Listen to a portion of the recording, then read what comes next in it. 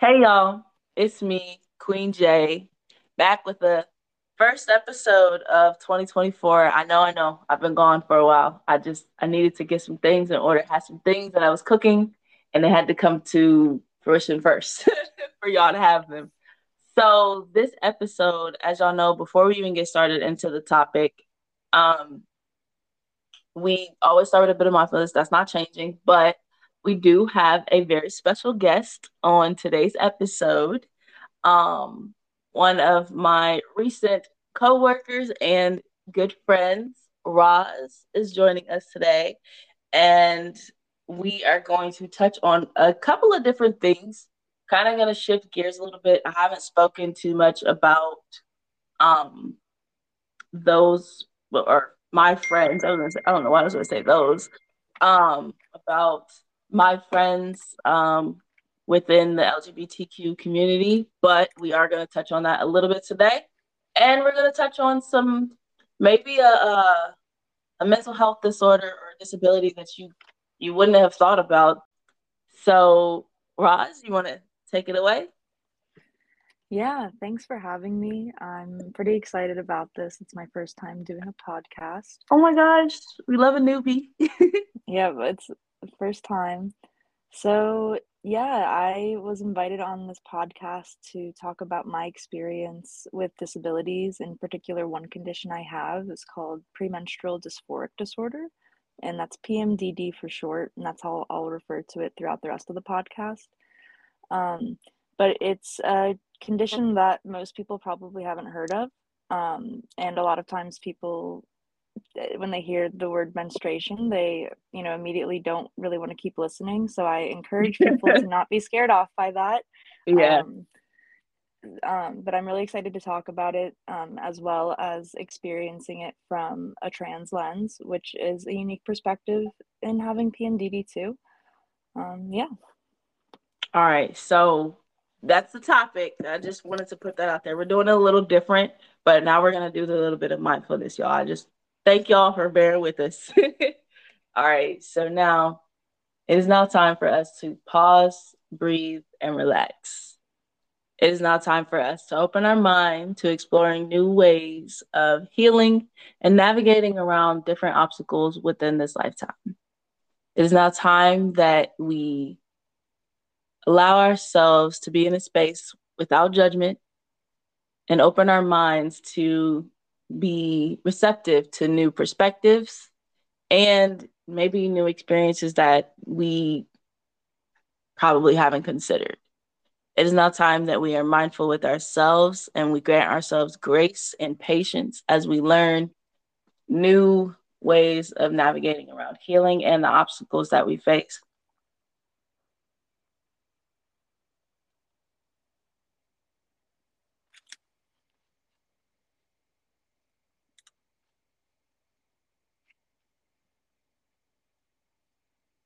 All right, y'all. I hope that that gave y'all some peace. I hope that that centered you guys because it centered me. It always does. But okay, how would you like to start? Do you want to start by talking about when you first kind of were maybe diagnosed with PMDD, Ross? Yeah, definitely. I think that's a good place to start. Okay. Um, so I first realized that I had PMDD when I was in college. So that was between 2017 and 2022. And Mm-hmm. the way that I found out that I had it or first started considering that I might be dealing with this is actually because my mom. She and I are pretty close. We talk pretty frequently when I was at college. Mm-hmm. And she noticed a change in my behavior and just persona in general, and noticed that every time around, before my period would come, I was going through extreme mental and emotional difficulties, and Mm-hmm. stress and pain. And she, took it upon herself to do research, and I really appreciate that she did that for me That's because amazing. yeah, I mean, it's kind of it's almost skipping to the end of the story here, but that's kind of what I hope that people take away from this Mm-hmm. podcast is, that we shouldn't not only normalize talking about these things, but we should be enthusiastic and, Yes, want to be there for people in this, and it shouldn't just be a mother and a child. It of should course. be our friends and family. But yeah, that's skipping to the end. No, So that's she, okay. No, there's yeah. listen, this is just a conversation. So there's no skip it to the end. Just tell your experience. That's all. Mhm. So yeah, she let me know that she had researched this condition she found online called PMDD, Hmm. and upon looking up the stuff myself, I realized, wow, literally everything this is mentioning, I'm dealing with Mm. on a cyclical basis. Obviously, periods they're coming and going and coming again, so this wasn't just a one-off situation, but it was consistently affecting me. Yeah. Um, in all different aspects of life, honestly. So, um, after kind of figuring this out, we eventually tried to, talk to different doctors, try to find a specialist. There are very few specialists for this condition available in this state, and Mm. even fewer in other states as well. It might have increased in the last couple of years, but Yeah. basically it's not a very well understood or well known condition. It just was only added to the DSM-5, I think, in 2008. Oh So very wow. new, yeah, very new. And of course it's automatically associated with women, so that means that it gets taken Mm. less seriously. That's some Unfortunately. Yeah, and that's something I definitely want to touch on more later, is the Oh yeah. sexism and just misogyny involved in all of this. Of um course. I do have a but question. yeah, yeah. Sorry, not to interrupt you. No, no, you're good. So when you're talking about PMDD and like the symptoms that you were experiencing, can you go a little bit deeper and mention some of them? Maybe not all of them, Yeah. just a few. Yeah. Would it help if I provide a short definition of the condition? Perfect. That would be awesome. Okay, it's a little wordy, so forgive That's me. okay. It is defined as a cyclical hormone-based mood disorder, Mm, and it has symptoms that start during the premenstrual phase of the menstrual cycle, and it ends a few days after menstruation starts. So that's kind of the timeline we're looking at that with. That can okay. range between, a week or 2 weeks before your period starts. Um, Got it. yeah, so So that just puts to it into clarify, y'all, perspective. this right. So just to clarify, y'all, one sec. Just want to clarify. This is not us saying like this is PMS times 1,000. If that helps you relate to what we're talking about, then perfect. But that's not what we're referring to. We're referring to something that has actually been like in the what is it? Oh my God, the Yeah, DSM? yeah. Yeah, yeah, yeah. There we go. So if you guys want to get a little bit more information about it, of course, always, you can always do your research. But yeah, that is what we are talking about. And I feel like at least for me, what stands out for me is that it's a mood disorder also. So that immediately makes me think, oh my God, it could be PMS, but it's just a different name for it. But when I was talking with Roz and she was, elaborating on the differences, it really helped me. So I hope that this gets you guys some information that you can glean from as well. Go ahead. Sorry, I just wanted to say that. No, that was definitely good to point out. So the symptoms, a lot of them do overlap with PMS symptoms, and I'm glad that you mentioned that they're different, because that really is important to Yes. say. One of the main differences when we talk about these symptoms is that for PMDD, the symptoms become life disrupting, or they're so severe that they are Mm. actually preventing you from being able to function the way that you're expected to. Whereas PMS, they wouldn't be as severe or for as long of a time potentially. Oh And my some of the God. yeah, so that's like kind of the official difference. Like there's no line in the sand where we can officially Yeah. say one or the other, but that is the difference as of now. And those can be both physical and emotional mental symptoms, which is Okay. why PMDD is kind of hard for them to categorize, because of these very very different but very present issues. And Mm, you have to have at least 5 of these symptoms to be considered as having PMDD, and one of them has to be an emotional symptom. A short mm, list of those include physical pain, whether in your muscles or joints, specifically in your breasts, mm. appetite changes and sleep problems, bloating, and then on the emotional side, you have things like mood swings, feeling upset or tearful all of a sudden, having anger, irritation, extreme anxiety. Really big ones associated with PMDD as well are hopelessness. That's one that Oh, people constantly talk about, as this feeling and sense of hopelessness. And then just in general, a lack of energy, a lack of interest, a lack of interest in activity you normally enjoy. And then I wanted to put a trigger warning in that's here fine. You that can just say trigger warning, and then you can just say trigger warning here, and we can say like you can take care of yourself. That's totally fine. However you want to say okay. it. Okay, yeah. So we've got a trigger warning here, with mention of suicide, and that is going to be throughout the rest of this podcast, I would say, Uh, intermittently. So if that's something that anyone's not comfortable with, definitely, you know, take care of yourself. Don't force yourself to listen to something that makes you feel uncomfortable in that way. mhm. Come But back to us if you need to. It's totally fine. Like I mhm. said, take care of yourself first. Your health matters. You matter.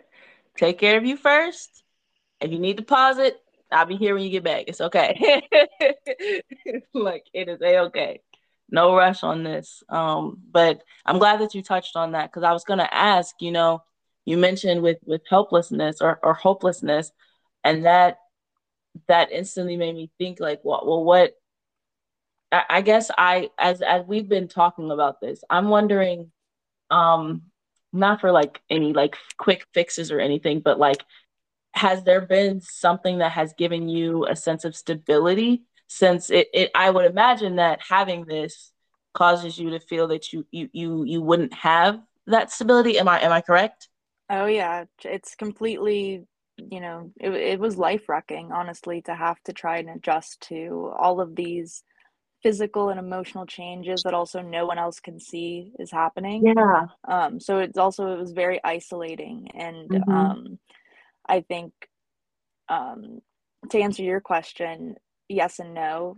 Some people, there's a Mm-hmm. variety of different treatments, not cures or Yeah. anything, treatments that are used for PMDD. However, there's Okay. no specific PMDD medication developed or anything like that, or Oh, really yeah. researched into yet. Um, in terms of like prescription medication, some people have found relief from SSRIs, and some people have found relief from birth control. Oh, And wow. but then on the flip side, there are just as many people who try that, and it actually makes them way worse. Mm. Uh, so it's a very, it's a, and I'm sure other people with other mental conditions can relate to this, that having to try these different solutions, and they can even potentially make you worse. It can just add to the fear of it Ding all. ding. I was gonna say Yeah. ding ding ding. Yeah, I know all too well about that. Having to, try different methods to make sure that it's almost. I used to always call it like when I had to take certain medications when I was younger, as part of like my childhood or whatever, and I was taking like Vyvanse and other things like that. I used to always feel like I was a computer, like I didn't feel human Mm-hmm. because it was doing the opposite because I didn't have ADHD. And I've talked about this on the podcast before. I actually had PTSD, but their symptoms overlap so similarly in children that it often gets classified as, oh, that kid has ADHD, but it's not the case. So I would imagine like when those things overlap with PMDD, like I would imagine like it's almost like having to balance yourself back out, but you don't know until you kind of go through a trial and error. Did you have a trial and error experience, or did you just find something that like have you found that's worked for you? I think I'm still in the trial and error experience, Okay. and I, for those who were able to find, something that really helped their Mm-hmm. PMDD, I'm happy for them. But for me, it's really like I had to downsize my life so much, That was probably Mm-hmm. one of the hardest things, is that just I don't have that mental capacity anymore that I used to be able to handle having a huge social life and a really big social Ah, circle. And I really loved doing that, and I'm still love my friends now, but it's definitely a different lifestyle. And I think that's the biggest thing, is lifestyle change, ah. having to make certain sacrifices. Like I don't, I try not to drink alcohol close before my period, because I know that that makes it way worse. I would Um, imagine so. You know, yeah, it's a depressant. yeah, It'll put you up for a little bit, but then that crash is probably super. Oh my goodness. I'm yeah. kind of in shock, or not shock, but like I'm kind of in awe because I don't know a lot about this disorder, and one that's specifically focused on mood disorders and all the different classifications of like bipolar and all those other things like that. And I'm not saying that that's in the same category. I'm just saying like I have that background, so for me to hear this one, it's like fascinating because I have a passion for learning how the mind works and how the body reacts to the mind. So that is, you shifted your lifestyle and your social aspect and everything. Did you feel it immediately, or was it like something that was gradual and you're still like adjusting to right now? I think that I've gotten out of the stage of downsizing, and I've been slowly like, expanding out and trying to like exercise my social muscles, if you will. Oh, that's Um, amazing. yeah, Congratulations. Oh my yeah. gosh, I love It's that. it's about finding, I think it's about finding community that will accept you. Mm, As much as people would like to say that they are, pro mental health, and I'm sure that they consider themselves to be, when it comes mhm. down to, are we practicing this in real life? I think that there's some missing links there happening in a lot of circumstances I've been in. We're not given the tools as like Yeah. children, or even as, young 20s, to handle these Hmm. things. Even as adults, we're not given the tools, like any age. Yeah. So it's, I try to like, I try to put myself in other people's shoes, of like, how would I support, or how would I show up if a friend was going through this. And I think I found people who are basically, they accept how I am. They know that this is something I deal with, and they let me be open about it. That's a huge thing too, is, Yeah. losing the shame. Just being able to text someone Ooh. and saying, I'm in PMDD right now, so I can't really talk, and not having to go any further is Hmm. amazing. It takes so much of the stress out. I would imagine so. So by you saying that, you're suggesting or you're implying that you've had circumstances where someone wasn't receptive to what you were saying. I'm sorry for that. That's not fair because I know that there are certain people like you said. I think when we talk about it from that lens, I think there's a level of boundaries that need to be taken into consideration where you're talking about, hey, I'm not up for socializing because I'm in PMDD right now. It should never be a question of, oh, like, you know what I mean? Mm-hmm. It should never be a question of validity of your situation, if that makes sense. Definitely. I Like, 100% agree. yeah. So like I just wanted to say, like, I'm sorry that you experienced that because hey, I've experienced that too. Unless someone is like right in front of me and I'm having a panic attack. And I thankfully I don't have them often anymore. But when I would talk about them, people seem to think like if you're not exhibiting those expectations or the expected response of a panic attack or of something that is of a mental disorder, that person is more than likely going to be like, you always talk about it, but I've never seen you have one. You know what I mean? It's almost like, Mm-hmm. well, if you don't have it in front of me, I am not going to believe it because I need to see it to believe it.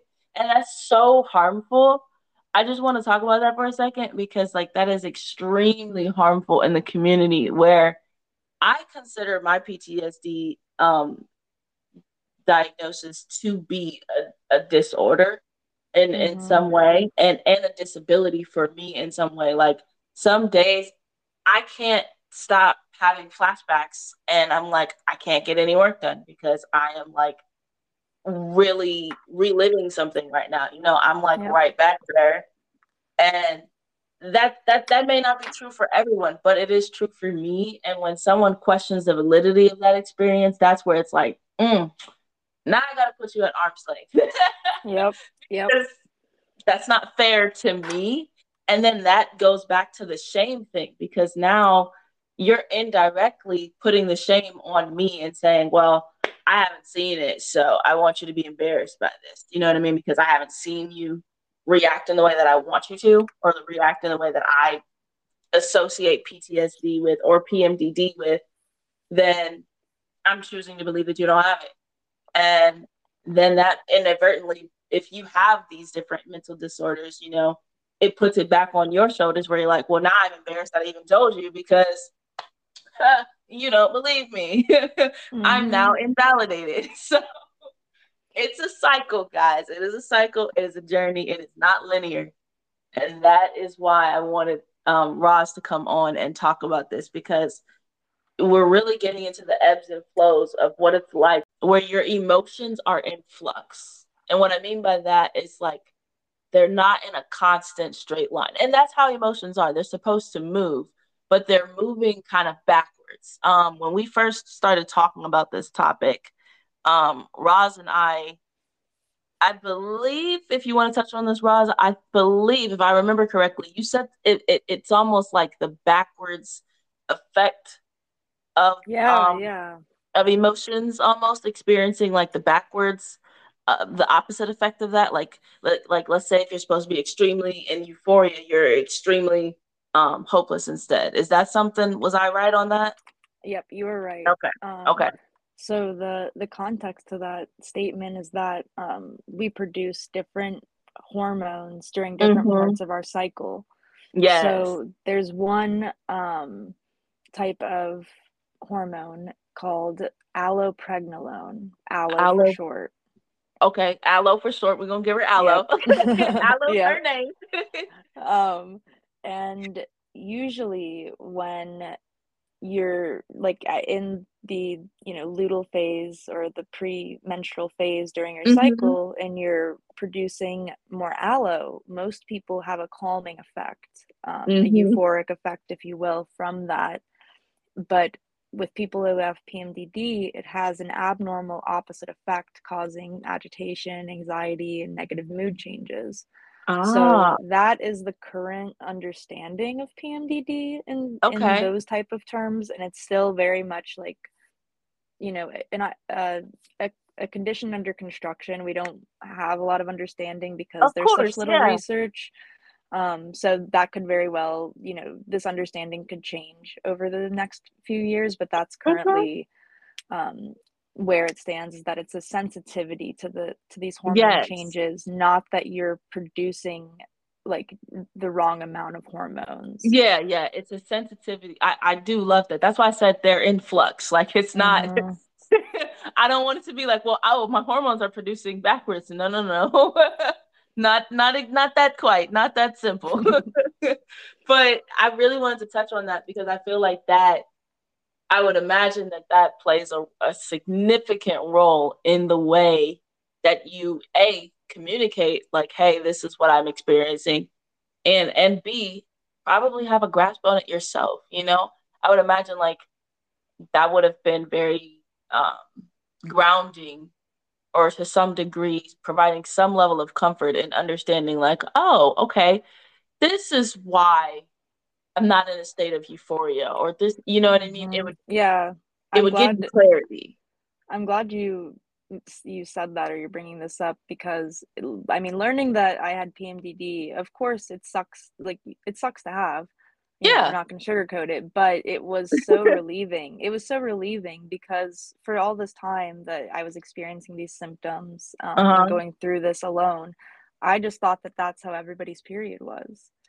Yeah. I was living under this assumption that, oh, it's just me not being able to be strong enough to get through this or to deal with Mm-hmm. this, or there's something intrinsically wrong with me as a person, Yeah. was how it felt. But then when I learned that, oh, this is an actual medical condition, you know Mm-hmm. not that pain should have to be validated by a medical condition, but just contextually knowing that Mhm. all of these things happening was not just my fault or Yeah, anything. of course. Um, it's absolutely it was definitely life saving to learn I love about that. that. Yeah. Oh, I love that. So, okay, we're not shifting gears. We're just expanding our perspective. So, how does that, how does this experience play a role from the trans lens? How does that, um, I don't know what the word is. No, I think Oh, yeah, I well, think that question was good. okay, good. Um, Yeah. So when I first like found out I had PMDD, I wasn't really identifying as trans Okay. or really gender has always been for me just something like, well, I have all these other things, I need to deal with, so I just need to deal with this later. Yeah, And actually ironically with all of, you know, the stuff the ways that PMDD affected my life and I yeah. had to slow down so much, it actually forced me an opportunity to actually think about my gender and, who I am and what I identify with and all of that good stuff. I So love I would that. I say, do love yeah. that it gave you it gave you that moment to just sit in that pocket and just kind of, because we Mhm. push that off sometimes, or at least I know I do sometimes. I push off like I would say like I fit more in like the queer non-binary type of category some days. Like I told you I flow in and out, so I totally get Mhm. what you mean. Where it's like I'd rather not think about this right now, but I'm gonna come back to it eventually. I'm gonna have to at some point, but maybe not right now. Yep, I get it. exactly. Yeah. Um so yeah, so once I started you know, just I guess like being honest with myself about being trans and Hmm. being interested in, you know, I guess like things associated with transitioning, um, Hmm. specifically like, binding my chest or, Hmm. just feeling a certain way. It absolutely, having PMDD is definitely an added struggle into all of that. Hmm. You can kind of think in obvious terms, like having to, for a lot of like trans people, periods can be very like triggering for dysphoria. It's hard Hmm. for me to even know if I do because of just I can't even really focus on that when I'm focusing on my disabilities during that time. So it's not really something I've been able to think of for myself. But of course, when you have a menstrual related condition and you're transgender, transitioning more to a masculine identity, that can Hmm. definitely, it's kind of like you can never really forget about this. You actually have to think a lot about it and make sure that you're Ah, planning ahead. And you have to talk, like, I have to be that trans mask person who talks about periods all the time, which I love about myself now, but I definitely recognize that there's some irony in that. yeah, there is some irony, but I Yeah. think that is beautiful irony though, because what you're saying is, hey, I am in this state of my body, of my being, where I'm, well, to make it super simple and plain, it's almost like, or at least this is how I'm taking it. I hope this isn't offensive to you in any way. What I'm thinking of is like someone being in this state of like, okay, I have to do this in order to get to like I'm in square A right now and I need to take these steps in order to get to square B. But in square A, I've got all these other things to think about, and it's kind of not preventing me from getting to square B, but it's heavier for me to get to square B because now I have to take that into consideration. I have to think about, Mm-hmm. well, how is PMDD going to affect, or is it going to just like, because you like we just agreed that it was a hormone disorder, correct? A hormone It's a imbalance and mood a disorder. hormone it's a hormone related disorder, but not a Ah, hormone imbalance. okay, So not it's a so it's hormone imbalance. and Okay, this is what I meant. It's hard to classify. I think that's so currently weird. it might be categorized as an endocrine. disorder. Oh, okay, okay. I got it from that lens. It's almost like, as you're transitioning, you said you're the trans mask who has to talk about periods. You're happy about that now. But when you fully transition, do you feel like that's still going to be something that you're going to be talking about to educate others? Or do you feel like, how do you feel like you're going to navigate that? Yeah, I mean, that's a good question. I think that it could be better answered by somebody who's maybe a binary trans man, because I know for me, I don't know what fully transitioning means or looks like. Um, and for everyone that looks differently. I think I can say regardless of like where my identity goes, I don't think that I'm going to stop talking about this just because, it's a huge issue that most people, it pretty much forces a choice where I have to decide between, making sure that my disability doesn't get even more Hmm. unmanageable, Got or, it. even considering the option of that. Like, I don't even really let myself go there, thinking Oh. about it, or, knowing like, or trying to figure out like, is this something I would want if I, didn't have limited choices? Because Hmm. I'm just like, it's just too painful. I don't want to bring that on myself, knowing that I'm still kind of stuck in this position. Uh, And I think that lots of disabilities can impact the trans experience like that. I know another condition I have causes a lot of chronic pain and a lot of like, doesn't not handling like big physical events well, like a surgery. So that also is mhm. limiting in terms of, if I ever wanted to explore top surgery, that's kind of another, hard decision to make. And I think that at least in the trans representation that I see a lot, is not an experience that gets talked about a lot. Mm. Um, so I think it's important to, for whatever reason, if somebody's, whether they don't want to do certain like transitioning things or they aren't able to, it's why it's really important not to have like have certain qualifications to like, you have to do this to be trans, or you have to want this. And that's, this is one of the Oh. many reasons why that is not, an acceptable attitude to be having. Oh. Okay. So can you help me um understand that a little bit more? Because you're saying you don't want to have these certain like you don't go into it having the stipulations of like there's certain requirements to be trans. So I am not trans, so I'm asking because that's interesting to me. How is that? Um, I guess from speaking, because keep in mind, I haven't touched on this with anyone as of yet. I do have friends that are within the trans community, but I just haven't had Mm-hmm. them. We haven't had the chance to have them on yet. So I'm curious if you could enlighten me and the audience a little bit more about that, because I don't think any of, as far as anyone that I have talked with has ever framed it in that way. I do have a friend who is trans, and I've only talked with her more so about the hormone process and more so about them transitioning from man and into a woman. So that was, that's a different spectrum.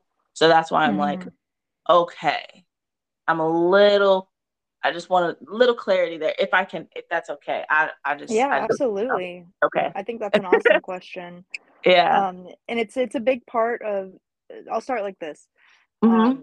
The trans community, just like any community, doesn't always agree on everything. That is And, true. there's also, like in many communities, an internal hierarchy, whether it's Hmm. recognized or not out loud. Oh. And there are, just in the same way as, there's racism in the community, there is, Mm. sexism in the community, all of those things exist, whether we like speak about them or not. Hmm. The same can be said for a particular, trans related topic, I guess you could say. Does There's a lot of questions like, does someone have to want to medically transition to be a trans person? That's a question that a lot of people have asked and people have passionate opinions on. Wow. Um, and it's common, it's like for the people who believe that you have to want to medically transition in Uh-huh. some certain degree, usually fall under an umbrella called trans medicalists. um, Oh, so that's there's kind of a term for that belief, and my personal opinion is that that's a very harmful belief to have and to push onto other trans people. yeah. um, because there, like I said, there are so many reasons why someone either doesn't want to or simply doesn't have the means to Mhm. transition in certain ways. But And it's I just think, how, oh, sorry, I didn't mean to interrupt you. Go ahead. oh, you're good. I was going to say, and I think that part of the beauty of transness is Mm-hmm. that we aren't imposing these limits and these, expectations, or these, lines that you Mm-hmm. have to be on this side to be one of us type of thing. I think that that's something that benefits everyone when we want to bring more people in rather than kick people out, Uh-huh. of The our inclusivity of it. Yeah, communities. yeah, Yeah. yeah. I And I like that. think I it do like that. and I think that when people for people who do think that you have to meet a certain bar to be Mm-hmm. considered trans, I think that that's just an unfortunate projection of their own insecurity, Mm, in their gender identity and their gender expression and all of that. That they're, they see somebody who is, maybe content in whatever, they've chosen to do with their transition. And, it's hard to see somebody feel that way when you don't feel that way. I think that that's a compassionate way to read those people. okay.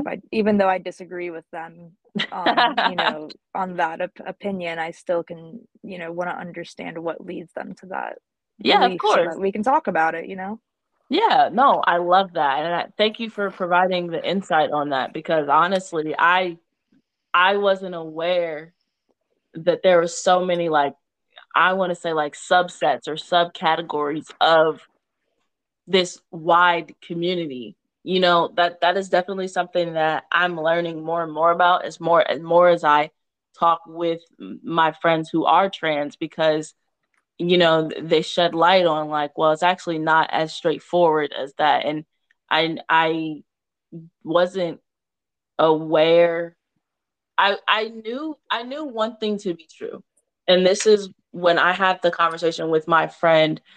We were in college and we were talking about it and I was like, yes, girl, like I'm proud of you, like happy for you, you know what I mean? Like, and I Mm-hmm. feel like what it is it's more of a confirmation of your sense of self. It's just you standing in your being and saying, I feel comfortable in my skin now, you know, and comfortable in your Mm-hmm. body, whatever that may look like.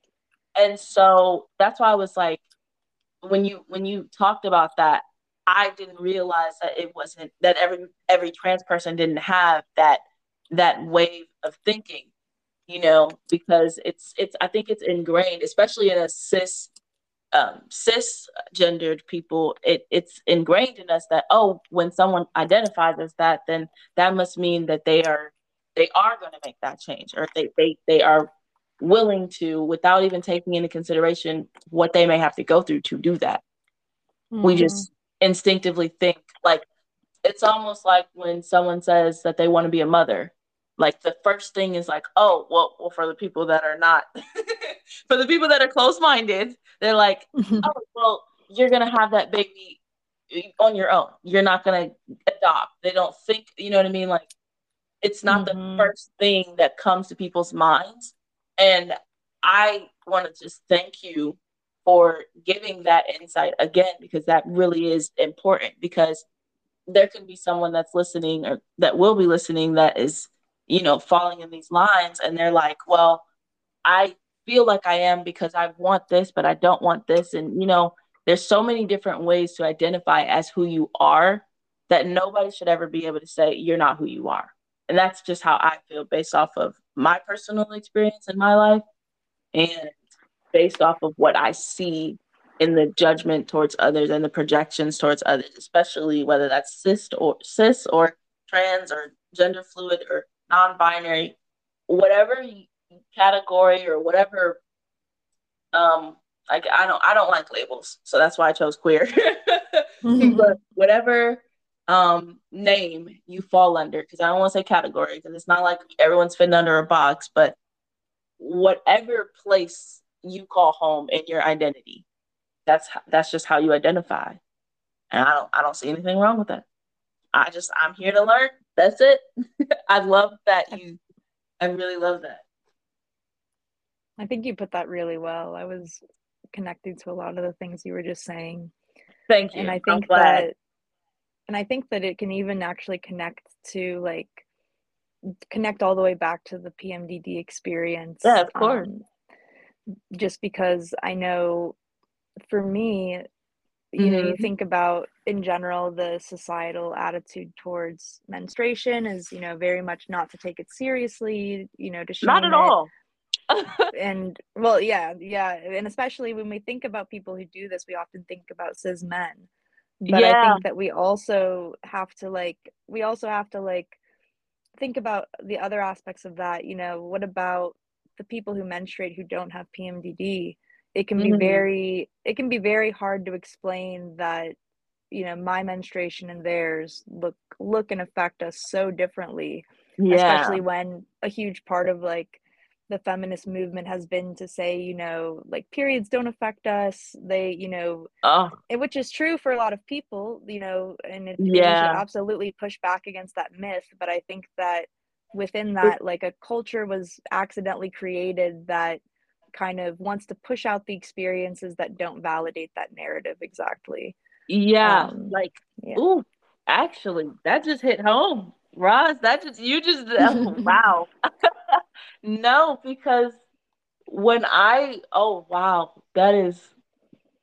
I need a second, because wow, that was very, like, not just, it wasn't just profound, but it really kind of showed me, like, no, this is something that we should think about also, because I have my period, and usually, like, when I was growing up, even now, sometimes I'm like, man, I'm really emotional and I'm really mad and I'm really like, you know what I Mhm. mean? Like, I'm really like, so I have had some difficulties when my menstrual comes on too. Um, as far as like, trigger warning here, this is going to mention some uncomfortableness within the body, uncomfiness with periods. So like for me, I used to be in immense pain. Um, like truly, I mean, I'm talking like it would get to the point where I'm like, I don't want to do anything. And I just want to, like, at least for the first day, or heck, maybe even the whole time, I don't want to do anything, because I would feel like my cramps were so intense that I would just Mhm. be like bedridden sometimes. And my mom Yep. and I did look into it at one point, and she was like, "Well, you just need to take some Advil." Like, she didn't dismiss it, but we looked into it to the point where I remember like having a conversation with a doctor at one point, and they were like, "Do you know what, endometriosis is and all these other things?" And I'm like, "I don't know none of that. I just know that this hurt. Like, just like, I don't know any of that. I just know that I'm having these symptoms." And I know that for me, like, I have had to navigate around, like, I don't usually tell people like, "Hey, I don't usually have to say like, "Hey, I'm experiencing this." I'll just usually say like, "Look, I'm just not going." Like, Mhm. I, I'm just not appearing wherever you wanted me to appear, because I don't feel good. That's just it. But there is that narrative where, like you said, there are a lot of feminist people that push the narrative that periods don't affect us, that we work while having a period and things like that. But there's also this other, this other subculture, or the sub community, where I'm sure that there are women that are like, well, speak for yourself, because mine is awful. I have an endometriosis, and that's like my uterine lining shedding a lot more intensely than yours. And you know what I mean? Like, Mhm. there's all these Mhm. different narratives. And I feel like whenever we push signs that say, oh, it doesn't affect us, and like, I don't even remember why that sign was there, why people were pushing for that. What was it for? I don't. I know that, like, in part, it's a reaction to, misogynists saying things like, "Oh, well, we shouldn't have a woman president because Oh, when she gets her period, it's she'll, gonna be hormonal. act or" Yeah. yeah, or and of course, smaller examples like that too, just microaggressions around, like, if somebody's genuinely has a right to be upset about something and someone dismisses it saying like, "Oh, you're Yeah. just on your period," or "You're just, Hmm. PMSing." So it's very much, it's something that there's no quick way to talk about it. It really has to Oh, of be course like, not. talked out like this, where, we exchange experiences and, you Oh know, yeah. so I think that's what I think. Yeah. I love that though because like I said, it just gave me it shed light on something. Like I have a friend who I love her to death, and we talk about all these different perspectives, and that's why I love her because we can talk about all these different perspectives. However, there's this thing that she has had to teach me when it comes to periods and all things relating to women, feminism, and things like that. She has pushed this, not that this is not a bad thing.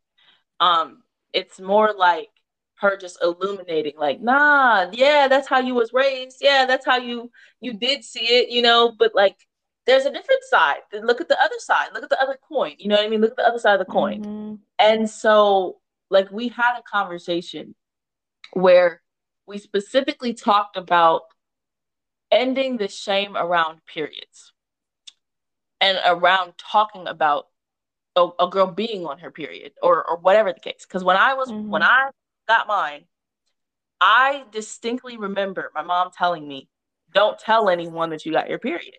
And I was like, but why? I was proud. Okay, I was like, hey, this may be kicking my butt right now, but I'm proud that I am now a young woman, and you know what I mean? I don't know. Mhm. In a kid way, I was proud, and I just recall having those like not intense conversations, but like heavy laced conversations where it was like you don't talk about it if you do have one, um and when you do get one, it's not celebrated, it's shamed, like the cyclical nature of making girls feel like when they have their period they are a witches, b complete bitches, and cannot be reasonable whatsoever. And it was like, but that's not true. Like you're blaming an emotional reaction on something that A, you don't even know if I'm actually going through right now. And B, where's your proof? Again, where's your proof? Because you don't know that I'm actually going through that. But like I said, my friend was trying to show me that we're in a time period where now it's becoming more acceptable for women to talk about their periods and say, look, my period, girl, I'm on. I'm not going there. like you know what I mean? Mhm. Like it's becoming more acceptable for that. So when we're talking about PMDD, I feel that same care, that same openness needs to be there when we're talking about these different subsets of like disorders and things like that, especially centering around our menstrual cycle, because it's not the same for everyone. One size does not fit all. There are people that have PCOS, and Mhm. that is a whole different level of itself. Like that is a whole different monster of itself. And like I have a friend who teaches on that because it's so I am learning that our cycles mean a lot. Like the luteal phase, all the different phases that we go through within our cycle. They are different for everyone, but they are still powerful in its own way. And so like Mhm. I've had to learn and unlearn, really, really, truly unlearn. First of all, your period isn't shameful. Like I can't tell you how many times I was like, I'm disgusting. Like I don't even want to like people were trying to like care for me and I was like, don't come in here. Like I'm like molting. Like don't like I felt Yep. disgusted with the idea of having one because of the shame that I was taught to carry. And then as I got older and I got into college, I learned girl, it's natural. I got mine. Like, like this is how a community is formed, because you're saying, oh, well, we need tampons in the bathroom. We need to be able to fill those things up in the bathroom on campus because everybody has their period at different times. But it would be a lot helpful if there were freaking tampons that were refilled in the bathrooms so that women don't have to be spending extra money and missing class, to take care of themselves. And like, Mm-hmm. it's crazy that that initiative wasn't even thought of. And that's a common sense reaction. Like, if I feel like if society accepted that women had their periods the same way that they accept that, oh, the periods make them hormonal, we would be better off, because they say that so naturally, right? That rolls off the tongue. But Mm-hmm. you know what doesn't roll off the tongue? Oh, well, they need feminine products to make sure that they're not as hormonal. Like, if y'all put the two and two together, I'm just saying, maybe we wouldn't be so angry. Just saying, if the effort was there, if the call is there and the response was met, then I don't know. I'm just saying, maybe, just maybe, we wouldn't have a reason to be so damn angry. I'm just saying, Mm-hmm.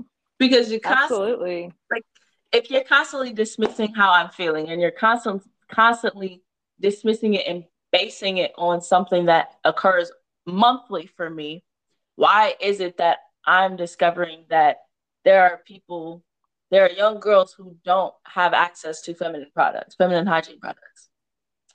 And that was shocking to me because I used to buy the L brand. I don't know if you know them. The L brand pads. They basically, every pad that you buy, or every like set that you buy from them, they give that same amount back to under or girls who don't have any feminine hygiene products. And that was like mind blowing for me when I read that on the package and I did my research and everything, because I was like, wait a second, you mean to tell me there's little girls out there that don't have feminine care? Like, Mm-hmm. that should be very disheartening and very confusing, because I just, then what do you do? You know? And especially for those who have really intense cramps, or who have PCOS, or who have like really fluctuating emotions and fluctuating periods and experiences. I don't even want to say just periods, experiences, because no woman was born the same. No woman was born with the same experiences. So I don't know. It's just, I just want that. I'm off my soapbox now. I just wanted to say that. No, that was definitely, I mean, period poverty is a huge, huge That's, thing to talk about. And I I had no think you idea. really, yeah, you really hit the nail on the head, I think, talking about, that people, misogynist people they'll be fine to make a joke about like, oh, your period's causing you to, act this way or that way or the Hmm. third.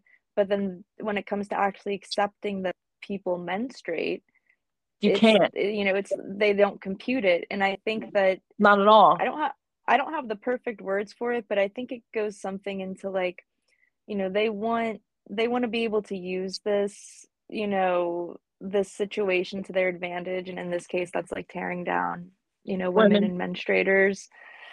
And but then on the flip side, they could just be actually providing like community care. And to me, it makes me think back to my theory, and I'm sure Hmm. lots of others have theorized this before me, is Hmm. that what we once called women's hysteria, which was Yeah, a real medical condition, I think that is PMDD I think it amongst, is too. I was like, as you were talking, I immediately, every time, so this is really bad because I did just say like we're doing a positive talk about periods and talking about menstruating, but immediately, and this, I actually, no, I take that back. This isn't negative. This isn't any slight on menstruators or people who have periods or anything like that. This is actually very poignant. So if you follow along with my brain for a second. So I immediately thought of the Salem witch trials when I thought about my period. And what I thought was, There were women who were deemed witches simply because they were probably experiencing, or what they, like you said, the mass hysteria or the hysteria, women's hysteria or whatever. But also they're going through their cycle, and they weren't going through it every day, but they're trying to figure out what to do at a time when there isn't any feminine products, at a time when they probably can't process why they are bleeding.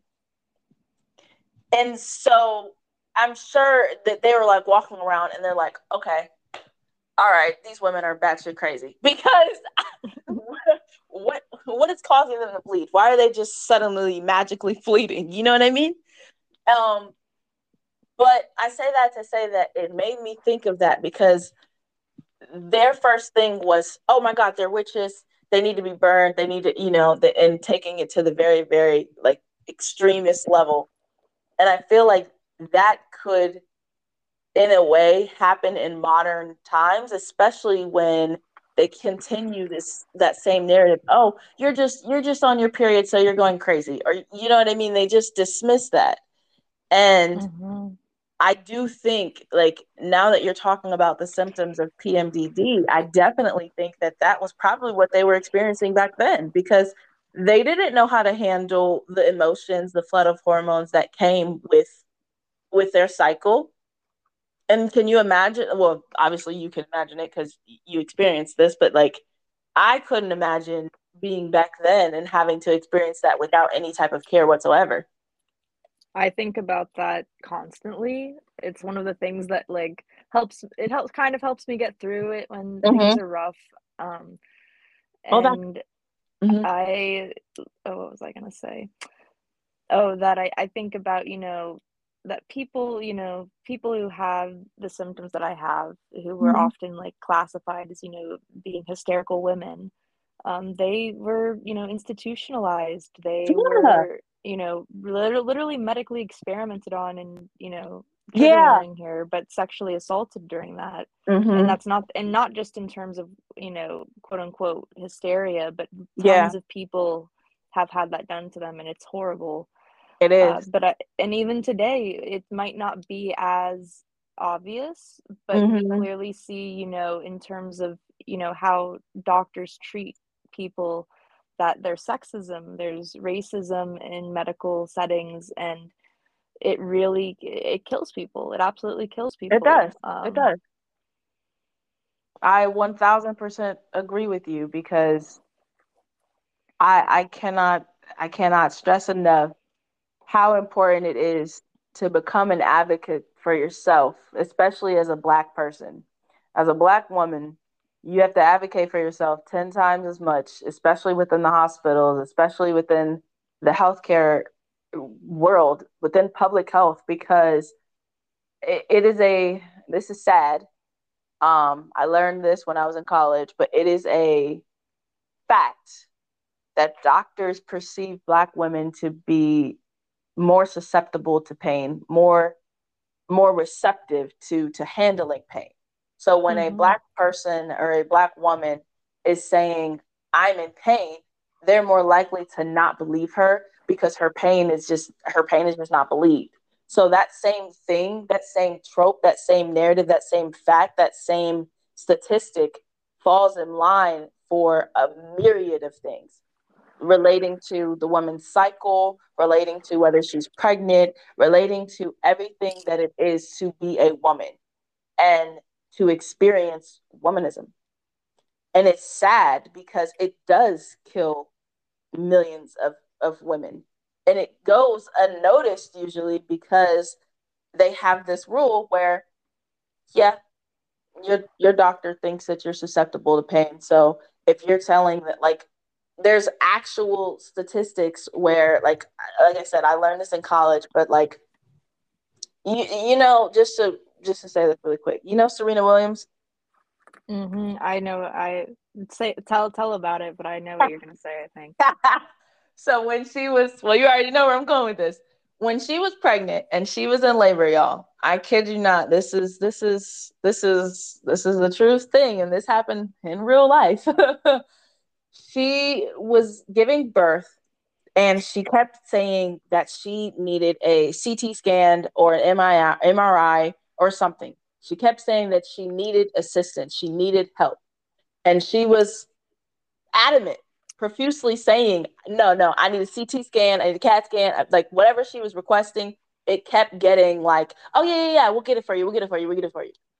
They did not give it to her in the timely manner that she needed it, and she could have died simply because the pain that she was experiencing was so great that like she just kept advocating for herself. She just kept saying, no, no, no, where's the doctor? I need this, like, and then I think her husband had to advocate for her, and it still didn't take place. And then when it finally got down to the wire, they were like, oh my God, she could, like she could die because these things aren't being done.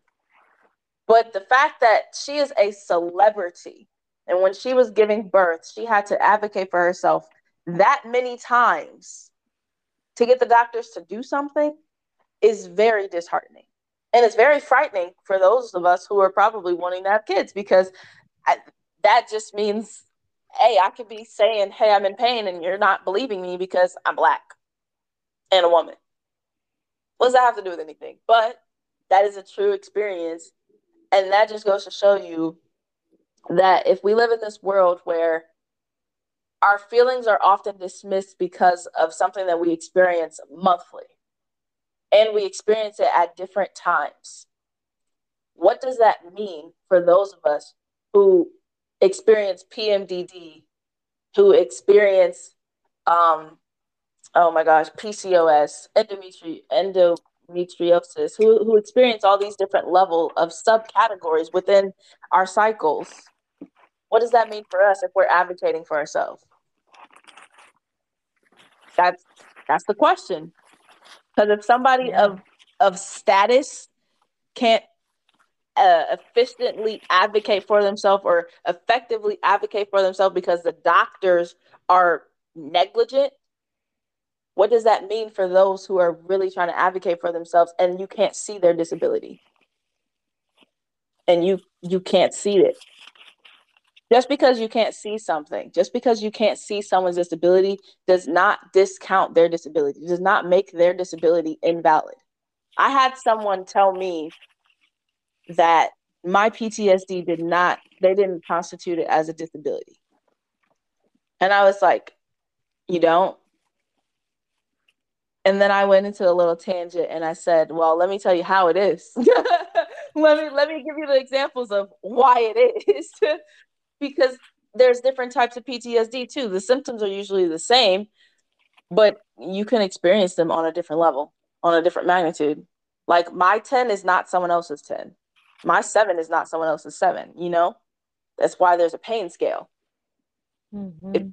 if everyone's pain was the same, we wouldn't have a scale. And then if those scales are just going to be dismissed, then what is the point in having them anyway? That's all I got to say on that. That's my piece, and I'm sticking to it. Do you have anything else you want to add about like PMDD? Did we touch on everything? I think we might have. I think we pretty much got to everything. Yeah, I would say that I would just want to leave the audience with a message that, Mm-hmm. even if you don't deal with this, someone might be dealing with it, and they might not Mm, even know it. mm-hmm. So to be the best friend that you can be, be aware of this stuff, and, take it seriously when someone is bringing up, just anything that they're going Yeah, through. I think that's a good rule in general. Don't be of that course. person that dismisses them, because it is serious, and you just articulated, it's life threatening, and not just, and medical discrimination is one thing, but you know this particular condition, there's a lot of suicidality associated with it. Mm-hmm. So, you know the statistics, they're, obviously not happy to hear, but I think that they're really important, and it kind of puts it in perspective. So 5.5% of people assigned female at birth have PMDD. Um, And of those people, 72% have thoughts of suicide at some time in their lives. Mm. 49% have planned to do that, and then 34% have attempted. And I think that that kind of gives the shows exactly how serious and how just deep these feelings are that people experience during this time. Mhm. Um, and that it really is, so I mean, um, there's enough stigma about issues associated with women, but suicide is its own Mhm. stigmatized thing. So I just really hope that people will come away from this feeling like they have the confidence to talk about their own mental health experiences, be that Yeah, person that makes it comfortable for others to do that. Because when one person, hears someone talking about that and being vulnerable, it gives other people the power and strength to do that for themselves. I couldn't have said that any better, Roz. I could not have said that any better. That was so beautiful. And like, I do want to say, we always say, treat yourself with care, treat others around you with care, but understand that if you related to this, you're not alone. That's why this podcast exists, to show you that you're not walking through these journeys alone. You're not going through these experiences alone. You're not the only person that is experiencing these things. You're just not. And there's beauty in that. I hope that that gives you extreme sense of comfort, even if you're listening from far away and we're not in the same city. Like, it should give you comfort in knowing that other people are experiencing the same, if not similar, experience. Not saying that everyone is exactly the same, but I just related to Roz on several different things, and I don't even I don't know, but I don't think I have PMDD, but you know what I mean. Like, I just related on several different things simply because I listened. I listened and I allowed that space of non-judgment, and that's a beautiful thing. You'll see what common ground you'll get when you don't have projections on each other. I'm just saying, the world will be a lot better. We'll get to that another day, Mm-hmm. but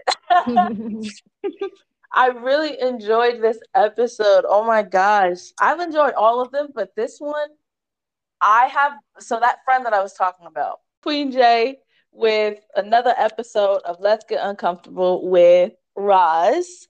I hope you enjoyed this episode. As always, if you want to find more, you can find me on Spotify, Google Podcasts, Apple Podcasts.